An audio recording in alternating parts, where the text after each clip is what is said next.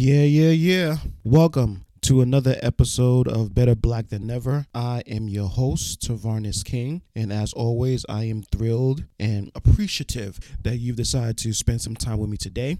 I am super excited to get back to talking about black issues and black concerns. I mean, the last show was really black. Like, we didn't talk about anything political. We didn't talk about anything concerning Biden, COVID, or any of that stuff. And to be clear, that stuff is still important. That stuff is still important to the community, but it felt so good. I was kind of proud of myself at how black that show was.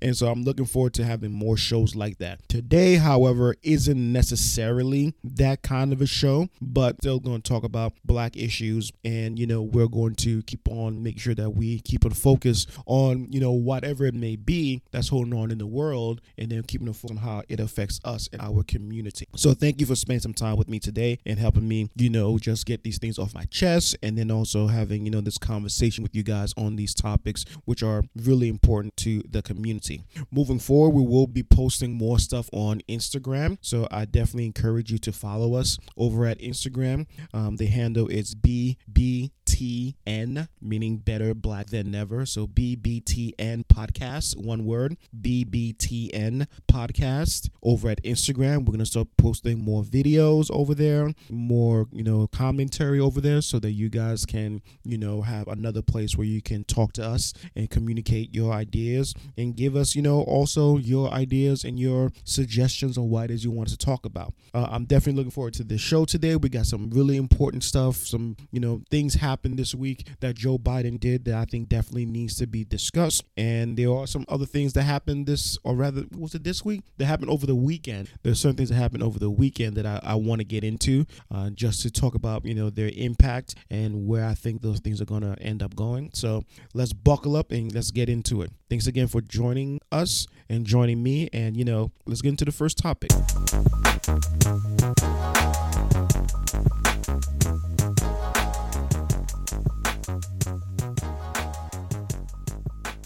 So the first topic I want to talk about today, and it's actually going to be the first two topics I talk about today, is the executive orders that Biden signed concerning, it was concerning a bunch of stuff, but I'm going to specifically focus on the executive action against private prisons and then the executive action about, discrimination in housing. So clearly this is, in my opinion, just a down payment. And I believe, that the Biden administration understands this as well, that this is just the beginning of what needs to happen in order to start making life more equitable for black and brown people in this country. Actually going in there and signing an executive order saying that's it with federal use of private prisons is actually a huge deal. It's actually a huge motherfucking deal, and we really need to discuss this, and then the next part we'll discuss. But for those of you who do not know, Biden did put an end to the Department of Justice's use of private prisons, and that is a important step. That's not everything, and we're going to go into how, this is just a step, but other things need to happen. But this is an important step. What's also important to understand is that this is actually a reasserting of something that Obama put in place. As you guys know, a big part of Trump's whole shit, his whole thing, for the most part during his presidency, was to undo everything Obama did. Okay, there was a tweet after, again, this was after Biden had won. It would have made sense to tweet this out if Biden had lost, but there was a tweet from some guy, definitely a black dude, who said that we could have avoided this whole 4 years if Obama just didn't make fun of Trump during that dinner. And again, I don't know that's necessarily true, but I do know that Trump was fucking furious, when Obama did that. And I think from what I remember, that was actually when he decided he was going to run. Clearly, no one thought he was going to win. And then, of course, the last 4 years happened, right? But a big part of, Trump's whole mode of operation, thinking during that time was to undo everything that Obama had done. When a president, is in office, even if it's in office for 8 years, whatever changes he makes can be easily undone by a incoming president of the opposite party, right? And therefore, even though Obama's signature win and signature, legislation for his president was the Obamacare, the Affordable Care Act. We all saw that Trump basically made it his goal from day one since he started running to dismantle it. And he did a pretty damn good job of it, okay? Now, we can definitely have a conversation about, how to bring it back. Especially now during a pandemic. My hope is that all the people who were against it have had their fucking bell rung by this pandemic to see, now, motherfucker, we actually need that shit and we need more. Reality is we actually need Medicare for all. We need to stop letting healthcare be tied to employment, given what we just saw,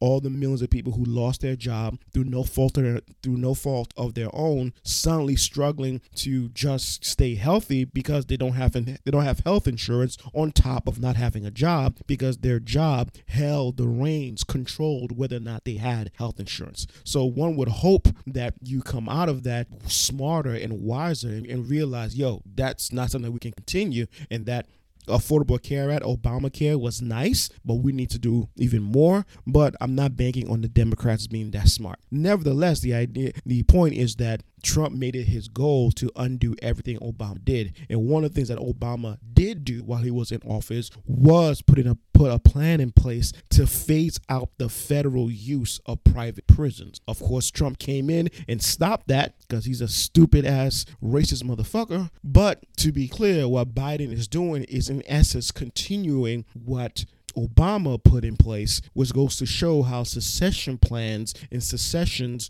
in the presidency is so important, because had Obama's plan been allowed to continue its role, we would not have needed this Biden executive order to put into place and to continue the dismantling of the private prison industry. Now, if you don't know what the private prison industry is, it is a result of mass incarceration. And trust me, it is not lost on me or on many other people that Biden, who is basically the godfather of mass incarceration, which is why I said when I voted for him, I did so holding my nose, because that motherfucker was the author of the crime bill, which started us on this path of mass incarceration. It's not lost on me that he's the one signing this to effectively start putting an end to the problem, even though it's just chopping at just one end of the problem, right? There's much more to do, much further to go to really address mass incarceration that I'm not really sure that he's going to do, but we can discuss that another time. So it's not lost on me that Biden is the one who signed this and is putting this in place. But if you don't know what private prisons are, they are a result of mass incarcerations.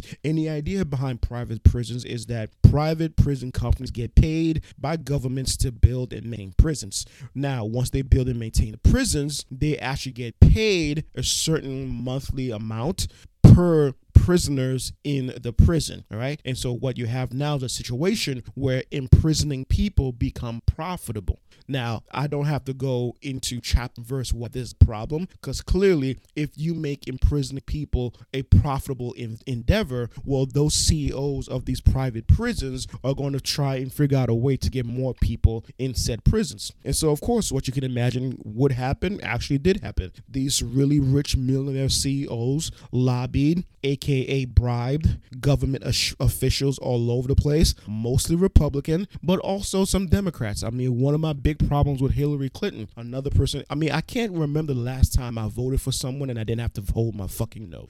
But one of my big problems with Hillary Clinton as a candidate was that until she was called on the carpet about it, she was taking money from private prisons. Like, that was something that she did. That was something that she was guilty of, taking money from private prisons. And look, the reality is we're not going to play games and pretend like this shit ain't bribe. And big corporations, CEOs of millions of dollars, do not give money to politicians just to feel good. That's not a thing that happens. I don't care how good of a person you guys convince yourself these people are and all that shit. No, they give money with the expectation that you're going to do something for them. And so when a private prison is giving a politician money, they're expecting that politician to rule somehow, some way in their fucking favor. Okay, that's the expectation. And so when I saw that shit happen with Hillary Clinton, I was like, fucking hell, man, I can't with this woman, I cannot with this fucking woman, right? It just continued to piss me off, all the people who talk about her like she's some fucking saint, right? And she did not return that money until people started calling her out on it. Now, clearly, it would seem Biden learned that lesson because he didn't take that money from Jump Street, and also he made it a part of his campaign. Granted, the first person who I believe I saw have ended private prisons as an official part of their campaign, of their agenda while they were running for president, I believe was Bernie Sanders, but don't quote me on that, right? It's possible that other people had it before him and I just didn't see it. All I know is when I was looking at all of these platforms and seeing which part of it actually addressed racial inequality, Bernie Sanders was the first one where I saw that ended private prisons was actually a part of his campaign, and that was great to see. Nevertheless, it's not lost on anyone that Biden is the one who is doing this, and one of the reasons why this needs to be done is that once you attach a profit motive to putting people in prison, well, now these fucking CEOs and these companies are now gonna go out here and they're gonna bribe these motherfuckers. They're gonna bribe the government officials to imprison more people. I mean, that's exactly what we saw happen. And we've had actual scandals around this shit happen, right? Because we've had scandals where judges were caught sending kids to prisons for no fucking reason until you dig a little bit deeper, and guess what? Those private prisons were actually giving those judges, some kickbacks, some money under the table to send them more kids to put into their prisons because it makes money for the private prisons. But even if it don't get into that level of scandal, you still have situations where you have lawmakers trying to figure out more things to make illegal so that they can actually imprison more people. And then you have these, private prison industries who give a ton of money to police unions to help bolster the police departments around these countries, knowing full well that if you give them more money, you give them more power, they're going to go out and try and arrest more people and shit like that. And at the end of the day, all of that fuckery lands squarely on the heads of black and brown people overwhelmingly compared to white. I mean, I'm not even going to insult you by getting into the numbers. You're smart enough, if you're listening to this podcast, to already know that mass incarcerations overwhelmingly feeds on black and brown bodies. Okay.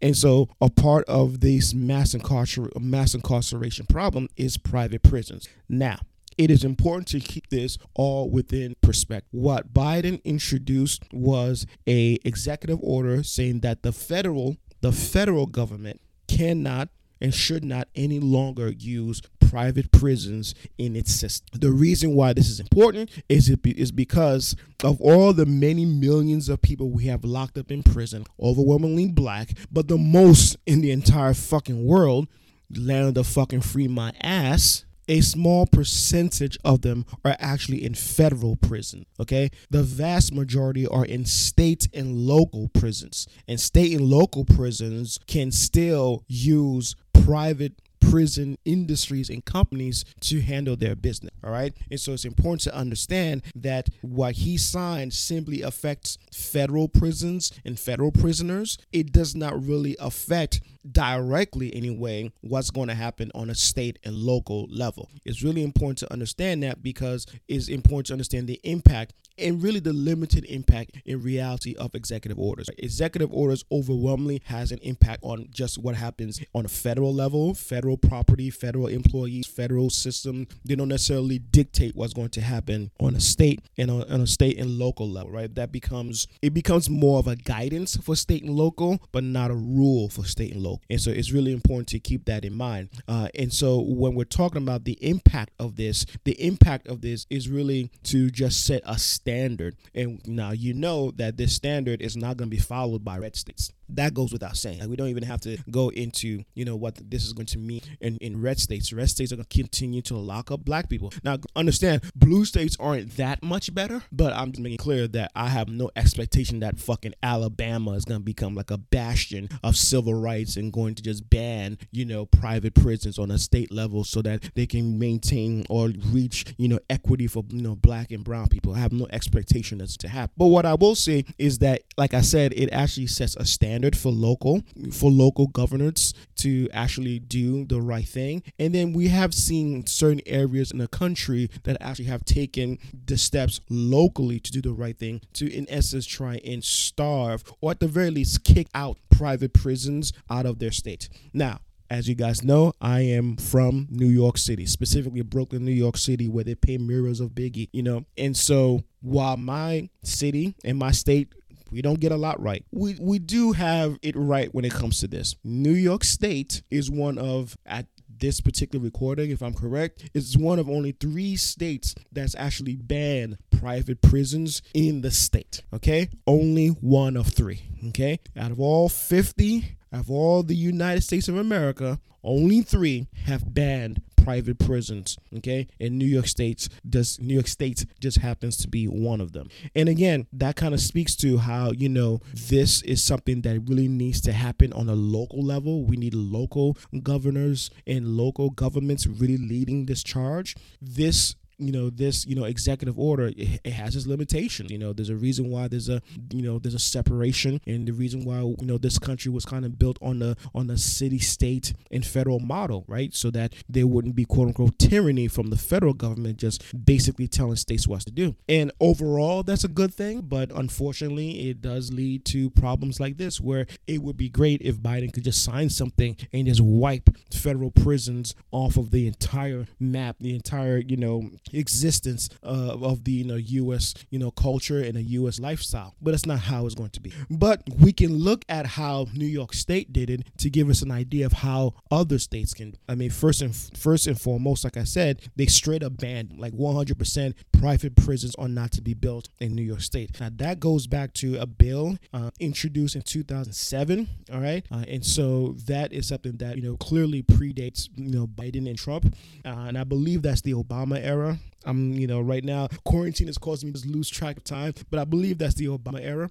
But again, it was something that was introduced way back when, and the state made it a policy that, hey, there will be no private prisons built in the state. The other thing that they did, which was really interesting, and I think is actually even more important, is that they decided that, and I believe this was a decision made in 2019, because, I followed the whole, private prison thing as a part of just me keeping an eye on how we can attack mass incarceration. That's how I kind of know these things are happening.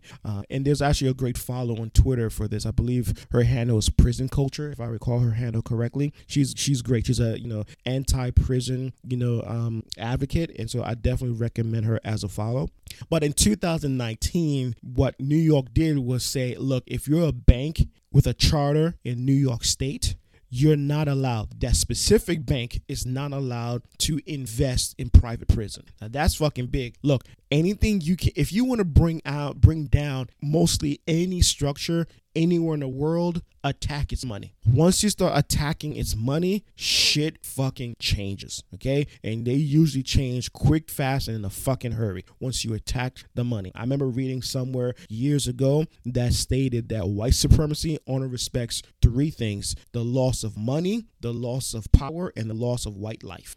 Okay, and so I've believed that since the moment I read it, because nothing I've seen in history, nothing I've seen in our culture has proven that thing to be wrong. So in New York State, one of the things that they did was that banks, these local banks here in New York State, are not allowed to invest in private prisons as a corporation through the stock market or anything like that. So right there, you're kicking them at the knees. You're hitting private prisons right in the kneecaps by starting to take away their money. And then on a larger level, not a large level, but another level in terms of actually hitting them, in the pocket, was that the pension fund in New York State divest, meaning they're not allowed to invest in private prison stocks.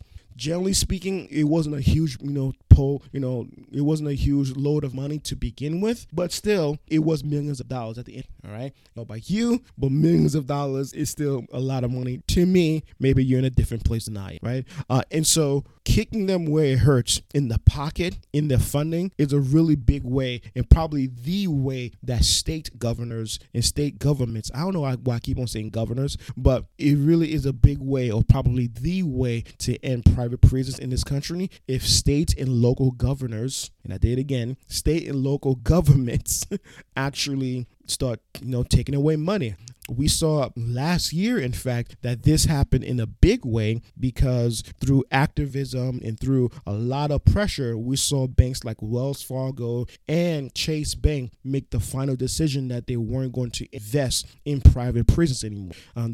Two of the biggest private prison corporations in United States anyway is a company called GEO Group and another one called Core Civic, and so those companies were investment partners with Wells Fargo and Chase said, nope, we're out, we're not doing this anymore. And again, that was not them just waking up one morning with this, with this realization and epiphany that, hey, maybe we shouldn't do this anymore. No, this was pressure brought on by activists constantly hounding them and making it clear that, look, and especially for anyone listening to this podcast as well as myself, I don't fucking go to work and work hard to make this money to put it in a bank only for the bank to be an actual person helping maintain mass incarcerations through investment in private prisons. That's not a shit that I signed up for. This is why I totally so completely agree with Killer Mike where he says that we need to be banking at black banks.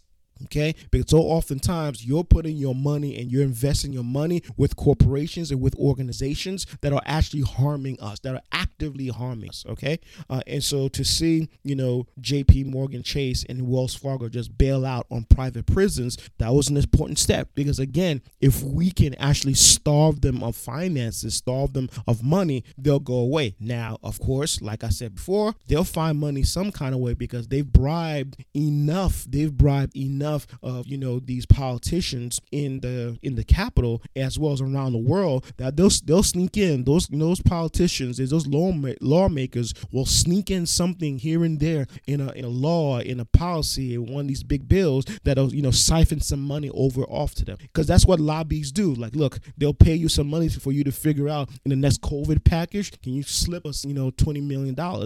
That's why when these bills come up, especially when they're led by the GOP, they give people a literal short window to actually read it because they don't want you to see all the fuckery they got going on in there, right? And so in that 1 or 2 hours that you get to read it, you're probably gonna miss that somewhere in that small print, the GOP is sneaking in $100 million to a private prison. Why are they doing that? Because that private prison, that CEO, that lobby paid those politicians to help us survive, man, give us some money. So all that is to say that the executive order has its limits, but what we need in order to actually see private prison come to an end is for local governments to actually take the lead, and we already see examples of that throughout the country. Unfortunately, it's only in 3 states, but still, it's still a model to be followed. And executive orders, like I said, they only affect the federal level of government and the federal level of employment, but they do provide a standard that the federal government hopes local governments will actually follow. And so, when you talk about all of these things together, clearly this is not going to make the CEOs of private prisons and people of that nature happy. And to them I say, fuck you, shut the fuck up, we don't care what you think. Okay, you guys been feeding black bodies since your exception. I could give 2 shits of what you're talking about, because already since the executive order was signed, you got private prison CEOs coming out and saying, oh, this is a problem, it's going to cost taxpayers money and you're going to cost hundreds of jobs, blah blah blah blah blah blah. First of all, we have study after study after study that shows that private prisons don't actually result in the cost savings that they promise, because that's a big part of their shtick, right? The big part of their shtick is for them to go to local governments as well as the federal government and tell them, look, it costs you guys $100 million to build and maintain a bank. To build and maintain a bank. That's a Freudian slip if it was one. But they go in there and say, hey, it costs you guys hundreds of millions of dollars to build and maintain a prison. Give it to us, and it only costs you 70. And so you'll save 30 million. Well, in reality, study after study after study shows that is not true. The savings is actually minimal. In other words, if it costs the state $100 million to build and maintain a bank, a private prison will do it for like 98. like it's minimal savings, right? At the end of the day, that's why study after study shows. And also another part of their shtick is that, hey, private prisons, the prisons will be, treated more humanely. They'll be safer. When in reality, study after study shows that it's the actual opposite, which is kind of crazy. When you think about it, that a prisoner would be safer on Rikers Island than in a private prison, which is fucking insane when you hear shit like that, right? And so there's really no reason for this shit to exist except for the profit motive, which again results in just over policing, aggressive policing, and laws made just to figure out fucking ways to imprison more black and brown people. If you have not watched it, I do recommend that you watch the documentary called The 13th. It's on Netflix still, I believe, but I'm pretty sure you can find it elsewhere on the internet. I'm pretty sure you could get it on Amazon or Hulu or YouTube. It's pretty much everywhere. I would warn you is if you are going to watch that, make sure you watch it on like a Friday. I mean, clearly I'm not suggesting that you ruin your weekend, but come on, man, you're in quarantine. How much are you fucking really doing on a weekend anyway? I'm only suggesting it I'm only making the suggestion because it is upsetting. And if you're like me, you're probably gonna need a couple of days to fucking calm down. And especially if you work around white people, you're probably gonna need a couple of days to calm down and then go back to the office or whatever it is you work at. My hope is that you actually work a job that allows you to work from home, but that's a whole nother conversation, right? And so that, is my thoughts on the whole executive order against the private prison industry. Again, is not the solution to the entire problem. However, it is a good start. However, it is a start that we can lay down as a foundation and continue to build. I think most of this building, if not all of it, is going to happen in blue states, but that's a whole nother conversation right there, because how much can you really depend on blue states given what we saw during the uprising in some of these blue states that actually treated protesters for Black lives fucking evil and horrible. I mean, there was a lot of that shit happening in blue states. We can definitely have a conversation about that, down the line. That's definitely something that wasn't talked about nearly enough, in my opinion. We need to definitely talk about that. But nevertheless, while there are limits to that executive order, it's still a great first step, and I look forward to seeing Biden do more in this regard, as well as local governments, not governors alone, but local governments. All right, on to the next topic.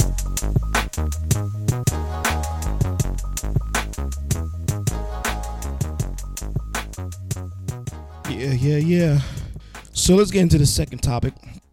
So the second topic is really a continuation of the first topic, really, is that Biden also signed executive orders concerning housing. Now, the fuckery around housing goes back so fucking long, man. And it is so important that we keep an eye on what, is being done to make sure that housing is fair and equitable, because the number one factor for the reality that the wealth gap between black and white people is so huge goes back to just real estate discrimination. Because most white people were allowed to build their wealth, to build their generational wealth through real estate, through the ability to buy homes and then either maintain the home and just see the equity rise to ridiculous levels. Of course, that took a hit to the housing crisis, many years ago. But that still puts them in a better place than black people who were kept from being able to buy homes at the same clip, at the same rate, and thus allow for there to be such a huge wealth gap between black and white people. And this is something that the government specifically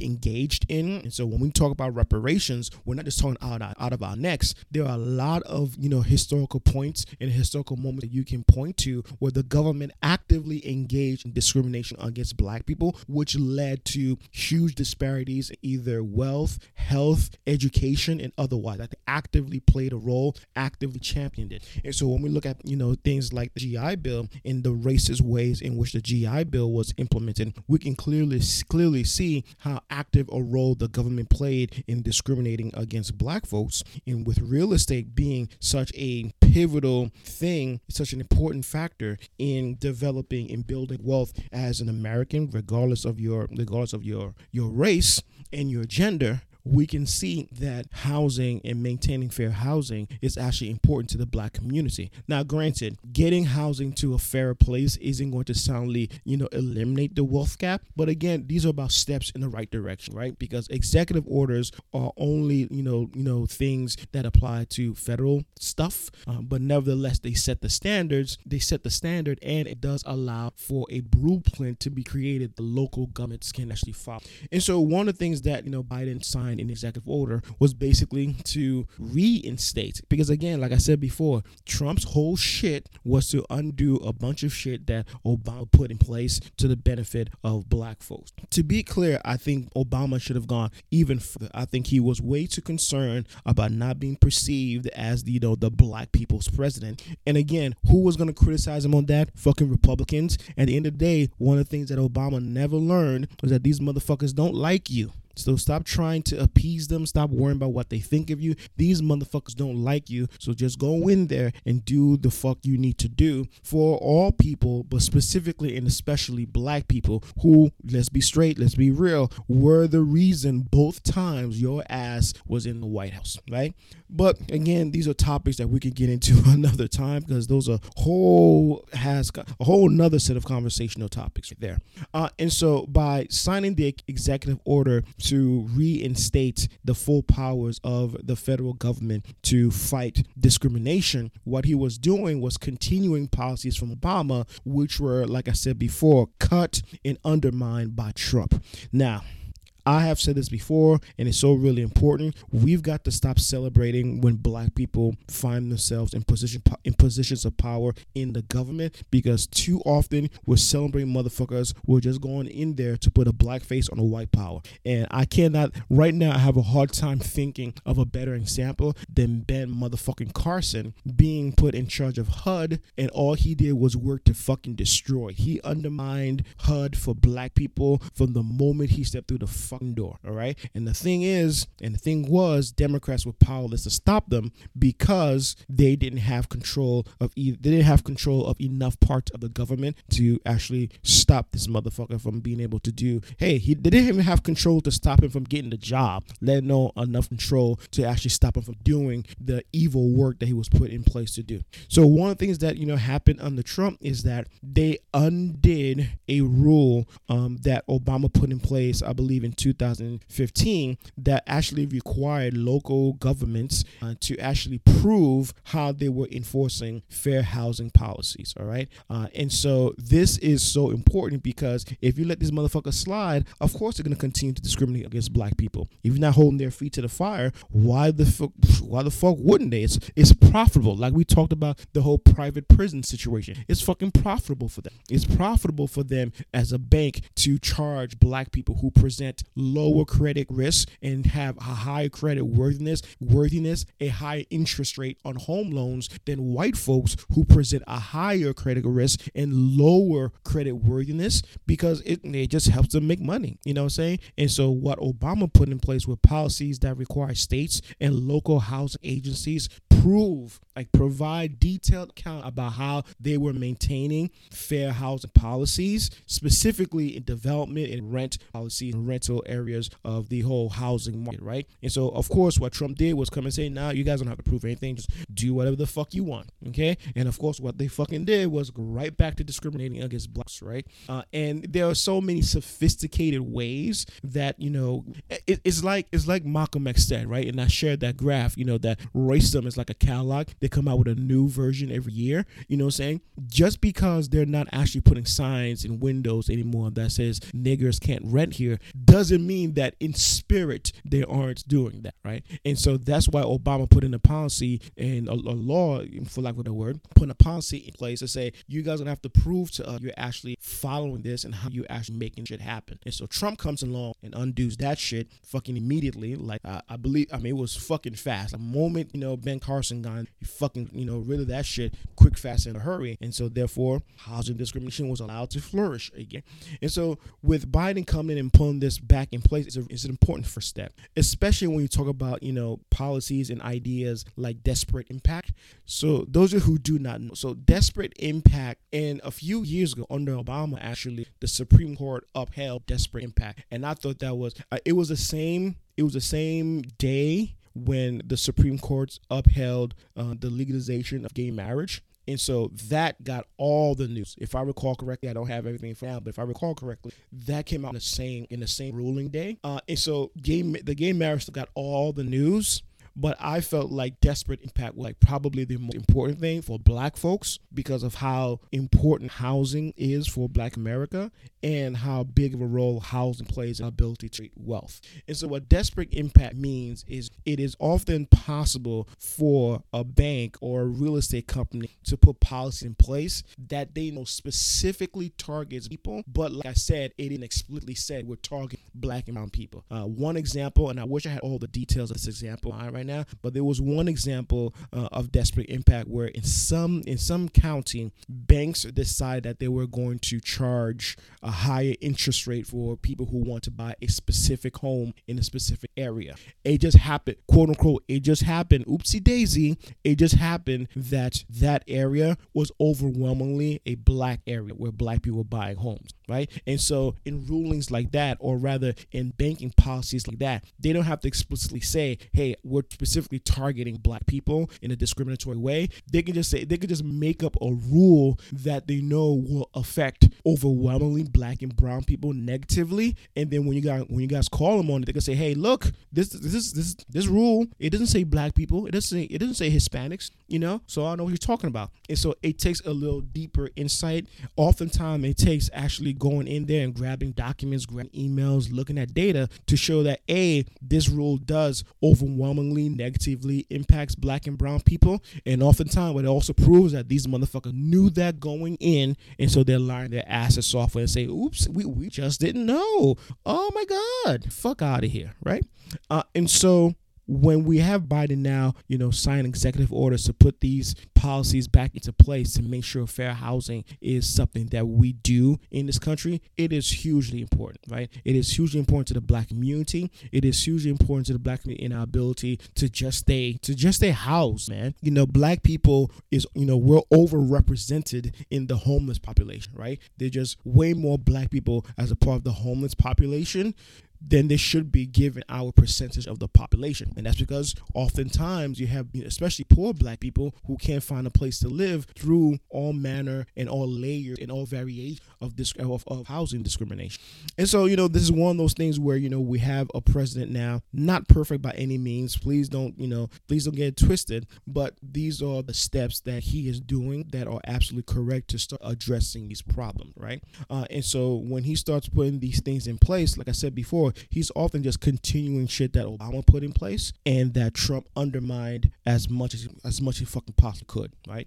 Another thing that the executive order does is that it makes it easier. At the very least, it's going to make it easier for people who sue real estate developers, real estate agents, housing, agencies who want to sue them for breaking the disparate impact rule. It makes it much easier for them to prove it, right? Because what happened under the Trump administration, they put in a rule that actually made proving that shit even harder, right? And so when you have to prove something that is wrong, that's already super well hidden in its wrongness, still wrong, but it's really well hidden, really well crafted in the way that it's put together. And then you make the plaintiffs, the people doing, the accusing, usually rightfully so, have to just, come across and pass this super high bar for proving that this thing is a evil rule put in place to affect and negatively affect Black people. You in effect are basically making it so that these companies never have to be held accountable, right? Because it's like a cop shooting a Black person in the back, which we all know happens way too often. It's like saying that not only do you need video, but you need sound, you need 5 witnesses, and you need a written testimony from the person who was shot back. That's basically what they basically did. That's how hard they in essence made it. And so what Biden executive order did was address that and bring that, burden of proof down back to what it was before. Because again, so many of these housing discrimination policies are really well crafted. It's one of the reasons why I felt like, for many, not all, but for many who took to the street in, protesting racial injustice, I kind of felt sometimes that, our ideas, or rather their ideas about just how much could be undone through those protests were really out of sync with the realities of fighting evil structures that have been in place and have been developed over centuries. Like, you're not bringing down a white supremacist society and all its structures in 1 year. This is something that's gained momentum and strength through the course of hundreds of years. 1 year of protests or a couple of months of protests isn't going to bring it down. And so when I look at this, new executive order from Biden, super important, but it's only the tip of the iceberg, because the discrimination and the sophistication behind the discrimination that black people and brown people face housing is that it is really sophisticated, and it's been around for such a long time that it's gained a lot of momentum. It's gained a lot of support, monetary. I mean, there are a lot of people in place who make bank off of the system. They're not going to just let it go away, quietly into the night, right? And so the question becomes, what else do we need? Well, we need for Biden to put a committee together to really figure out how we're going to attack red line, okay? Because that shit still happens, all right? Banks, making it a point to not invest in black and brown, areas, but putting all their fucking dollars and all their monies and all their investments into white areas is still a shit that happens to this fucking day, okay? We need him to also address steering. We need him to also, and I've said this before, there needs to be a substantial increase in the penalties for banks, for real estate companies, for development companies that are caught discriminating against blacks, okay? Like, it can't just be a fine anymore, because these motherfuckers make so much money.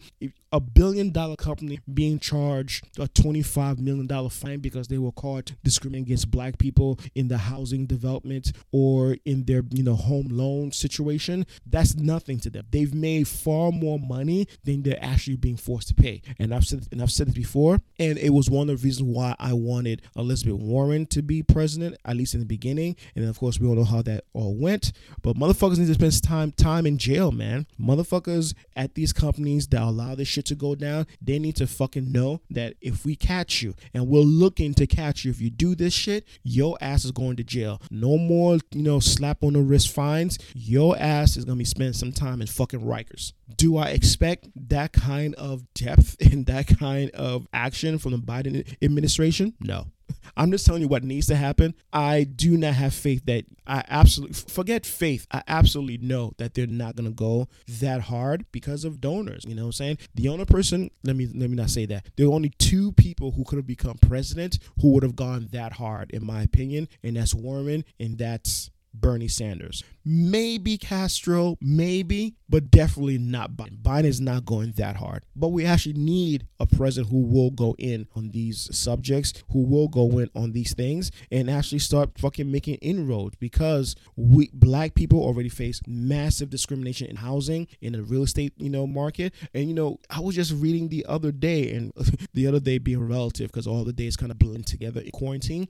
But there was a story that came out of an interracial couple, a white dude and his black wife were selling their home, I believe. And again, I don't have the story in front of me, so I'm just giving you the broad strokes. But they were selling their homes, and then they kind of ran an experiment. They left everything as is in the home for appraisers that include photos and all that kind of stuff that clearly showed that a black woman lived in this place.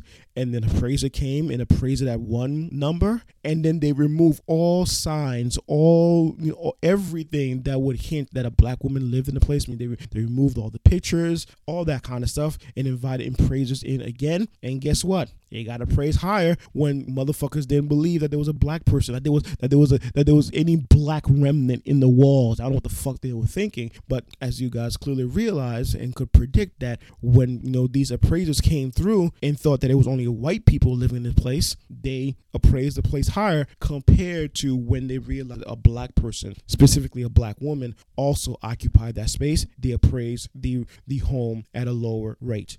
motherfuckers like that need to fucking know that they can go to jail for that shit. Okay? Because they do it because even if they're caught, what's going to happen to them? What's going to happen to them? A slap on the wrist? A warning? A fine? A summons? Nothing. Nothing's going to happen, right? And so that's why they keep on doing it. But if you fucking make it scary, then you can actually start having some success in paring this shit down. And I don't give two shits about white feelings, the subject. Fuck them, okay? If we're going to really address real estate discrimination in this country, we need to go hard, and we need to go hard and tight, high. Fucking can swerve the plate, okay? But nevertheless, like I said before, all these things that are put into effect by, these executive orders, these are just down payments. And we need for people in the cabinet, people in a circle, people in Congress, local governments to continue to put pressure on not only Biden, but also local governments and local people in power to do more and to go further in addressing these issues.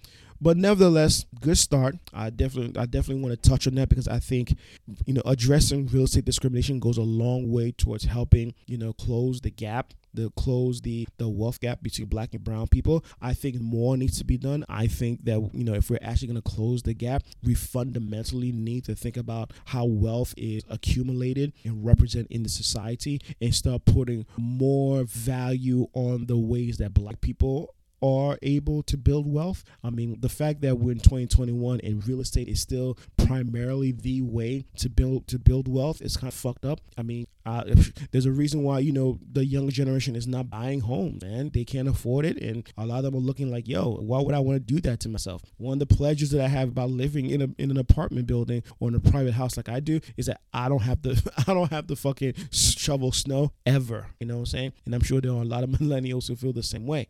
But the point is, though, the fact that housing, especially, real estate acquisition is still the primary way to build wealth in the country in 2021 is kind of fucked up, especially given how locked out of that whole process black people have been historically, right? And so if we're really going to address this, we need for the ways that black people are allowed and able to accumulate wealth to actually be valued at, the same level that we did real estate back in, which then will allow black folks to actually be able to really close the gap. Because as is, we're kind of spinning our wheels a little bit here. And, at some point, someone's got to just be bold enough to say, this shit is not working. Here's what's going to. But like I said a moment ago, and I've said often throughout this podcast when it relates to these executive orders, these are all steps in the right direction that, there's all shit that absolutely need to happen. And I am indeed happy that it's happening. All right. So time for the last topic. Let's get into it.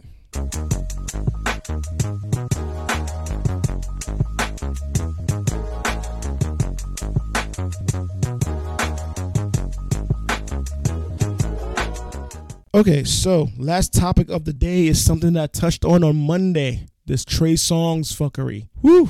This is a lot. This is a lot. There are people wrong on both sides, okay? There are people wrong on both sides, and we gotta be honest about this. So if you don't know, and I cannot imagine that you're someone listening to this podcast who do not know, but if you don't know, over the weekend, during the AFC Championship game, and again, AFC is football, so this is a little bit sports related, but not a lot.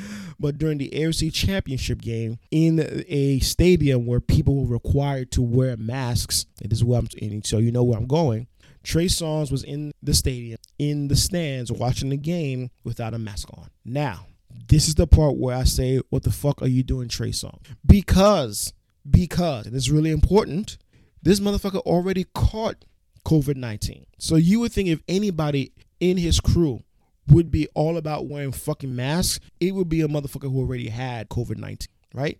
And even if you didn't already catch the shit, aren't you friends with the Dream? The Dream fucking caught COVID and had to learn how to walk again. Motherfucker had organ failure. He has memory loss. Aren't you fucking paying attention? The fuck are you doing? Okay? Motherfuckers out here still pretending and still acting like we're not in a fucking pandemic. It's getting on my fucking nerves every fucking day I see it, okay? Stop with the bullshit. So he's in the stadium, I believe Arrowhead, watching the football game. but he's not wearing a mask in an area. And understand, the entire stadium is the area, all right? In an area where they clearly mandate that you have to wear a mask. So in this regard, Trey Songz is wrong, okay? He's in the wrong. There's no ifs, ands, or buts about it. He's in the wrong. Should have been wearing a mask, especially since this motherfucker already had COVID, all right? He already caught the Rona. What you would think you, of all people, would be all about wearing masks. But I'm going to put that there for a second. I'll put a pin in that for a second, right? So stadium police get called over because Trey Songz not wearing a mask. He refused to wear a mask. Well, then stadium police decides, okay, we have to now call the cops. The cops come over. Something happens, right? Something happens. The cop decides, okay, man, you're not going to wear a mask. You refuse to wear a mask. I have to arrest you. And then we don't see how it began, but I feel as if the video that we saw kind of took place or started recording shortly after the decision to arrest Trey Songz was made by the officer, and that's where all the bullshit, all the fuckery broke out. Now, like I said in my last podcast about this, when I was watching the video, I mainly focused on the fact that, we almost lost Trey Songz, man. How do I put this? I do not imagine a scenario where I would be alive if I put a cop in a headlock and the cop had easy access to his gun, okay? At any moment, that cop in that headlock could have taken out his gun and put 3 right into the side, right to the stomach of Trey Songz, and not a jury in the world would have convicted this motherfucker because you had him in a fucking headlock, okay? You had him in a fucking headlock, okay? And so that was my first takeaway. Like every time I watch that video, that is like my main takeaway. That motherfucker, you almost died. You almost died over a fucking, and now I know all that was over a fucking mask. It's so fucking upsetting, man. So fucked, right? But we don't know what happened before the video began, okay? And so what's fucked up and what continues to be fucked up and will be fucked up for a long time is that the police put out their version of events that is backed up by the video that, hey, Trey Songz assaulted a police officer, put him in a headlock all because he didn't want to put a mask. Yep, that's backed up by the video. But I do wonder about the stuff that led up to that moment, right? In all likelihood, this police officer probably felt because he was dealing with black men that he get really aggressive and real pushy, like really in face and disrespect. Because one of the problems that I'm seeing already, and we will continue to see, I think, for as long as we all fucking live, is that we have newspapers who are taking the police's word on what went. After all the lies and more lies that we've caught these motherfucking cops in, we still have fucking journalists, quote unquote, just taking cops at their word. And it's sickening. It's just tiring and it's fucking sickening. Nevertheless, what is true can be seen on that video, which is that Trey Songz had homie in a headlock. That cannot be denied. But I do believe, given my personal experience with cops, and I think the experience of many black men, including black women, I don't want to leave sisters out of this as if, cops somehow treat them with more respect, some magical, vagina, you have a vagina way, that I'm pretty sure that the cop in parts that we did not see probably was super aggressive, probably super disrespectful with Trey Songz because he's black, and white cops always feel as if, they can fucking do whatever they want to do with black bodies. We know that as a motherfucking fact, right? And so I feel as if we're missing that part of the story. But I gotta admit, even though we're missing that part of the story, it still fucking upsets me that all this popped off because you refused to. Like, homie, what are you doing, man? What are you doing? Like, we're coming up on a year with this shit, okay? Over 400,000 dead. And you still out here playing stupidness, playing silly games about not wearing a mask, refusing to wear a mask. The fuck are you doing, man? Like, I can't let Trey Songz off the hook on this, right? Because this isn't like, our sisters just walking the fucking street. This is Boyd, for example, walking down the street and a cop shoots in the back of the head from his fucking car. This isn't that kind of a situation. This is completely avoidable, right? Just put on a fucking mask, man. But that being said, I'm quite certain that there were white people around who weren't wearing masks as well. And I guarantee you that the cop would not have gone aggressive with them the way he got aggressive with Trey Songz. I'm willing to bet dollars to dime on that shit, right? Because motherfuckers not wearing masks is like a fucking, is the motto of white people out here, man. And so I'm quite certain that there were plenty of people in his area who weren't wearing masks, who just did not get it like that from a police officer, who just wouldn't get like that from a police officer. And so there is that part of it all that I keep in the back of my mind, that as fucking upset as I am that this whole shit popped off because of masks, which you should be wearing in, fucking pandemic, I absolutely do not believe that the account that the police are putting out there is just. I know for a fact that these motherfuckers lie, and I'm quite certain that they're ass leaving shit out here as well. And so people who were at the stadium and started this event, who are saying, nah, it ain't that simple, there's cops targeting him, I am more likely and I'm more on their side, because I know motherfucking cops lie their ass off all the time. And I'm sure that what we saw in the video, there are parts of it that not seen and we have not heard. So all that being said, my hope is that Trey Songz comes out of this none the worse for wear, meaning I hope he doesn't get, time in prison. But again, man, I do not know of a scenario. Again, though, Trey Songz is rich, and so class might end up rearing its ugly head in all this, right? But I do not know a scenario where you could be a black man, punch and put a cop in a headlock and live. So already he already scored that fucking point. And then I don't know of a scenario where if you live, that your ass is not gonna be spending some time. I just don't see it.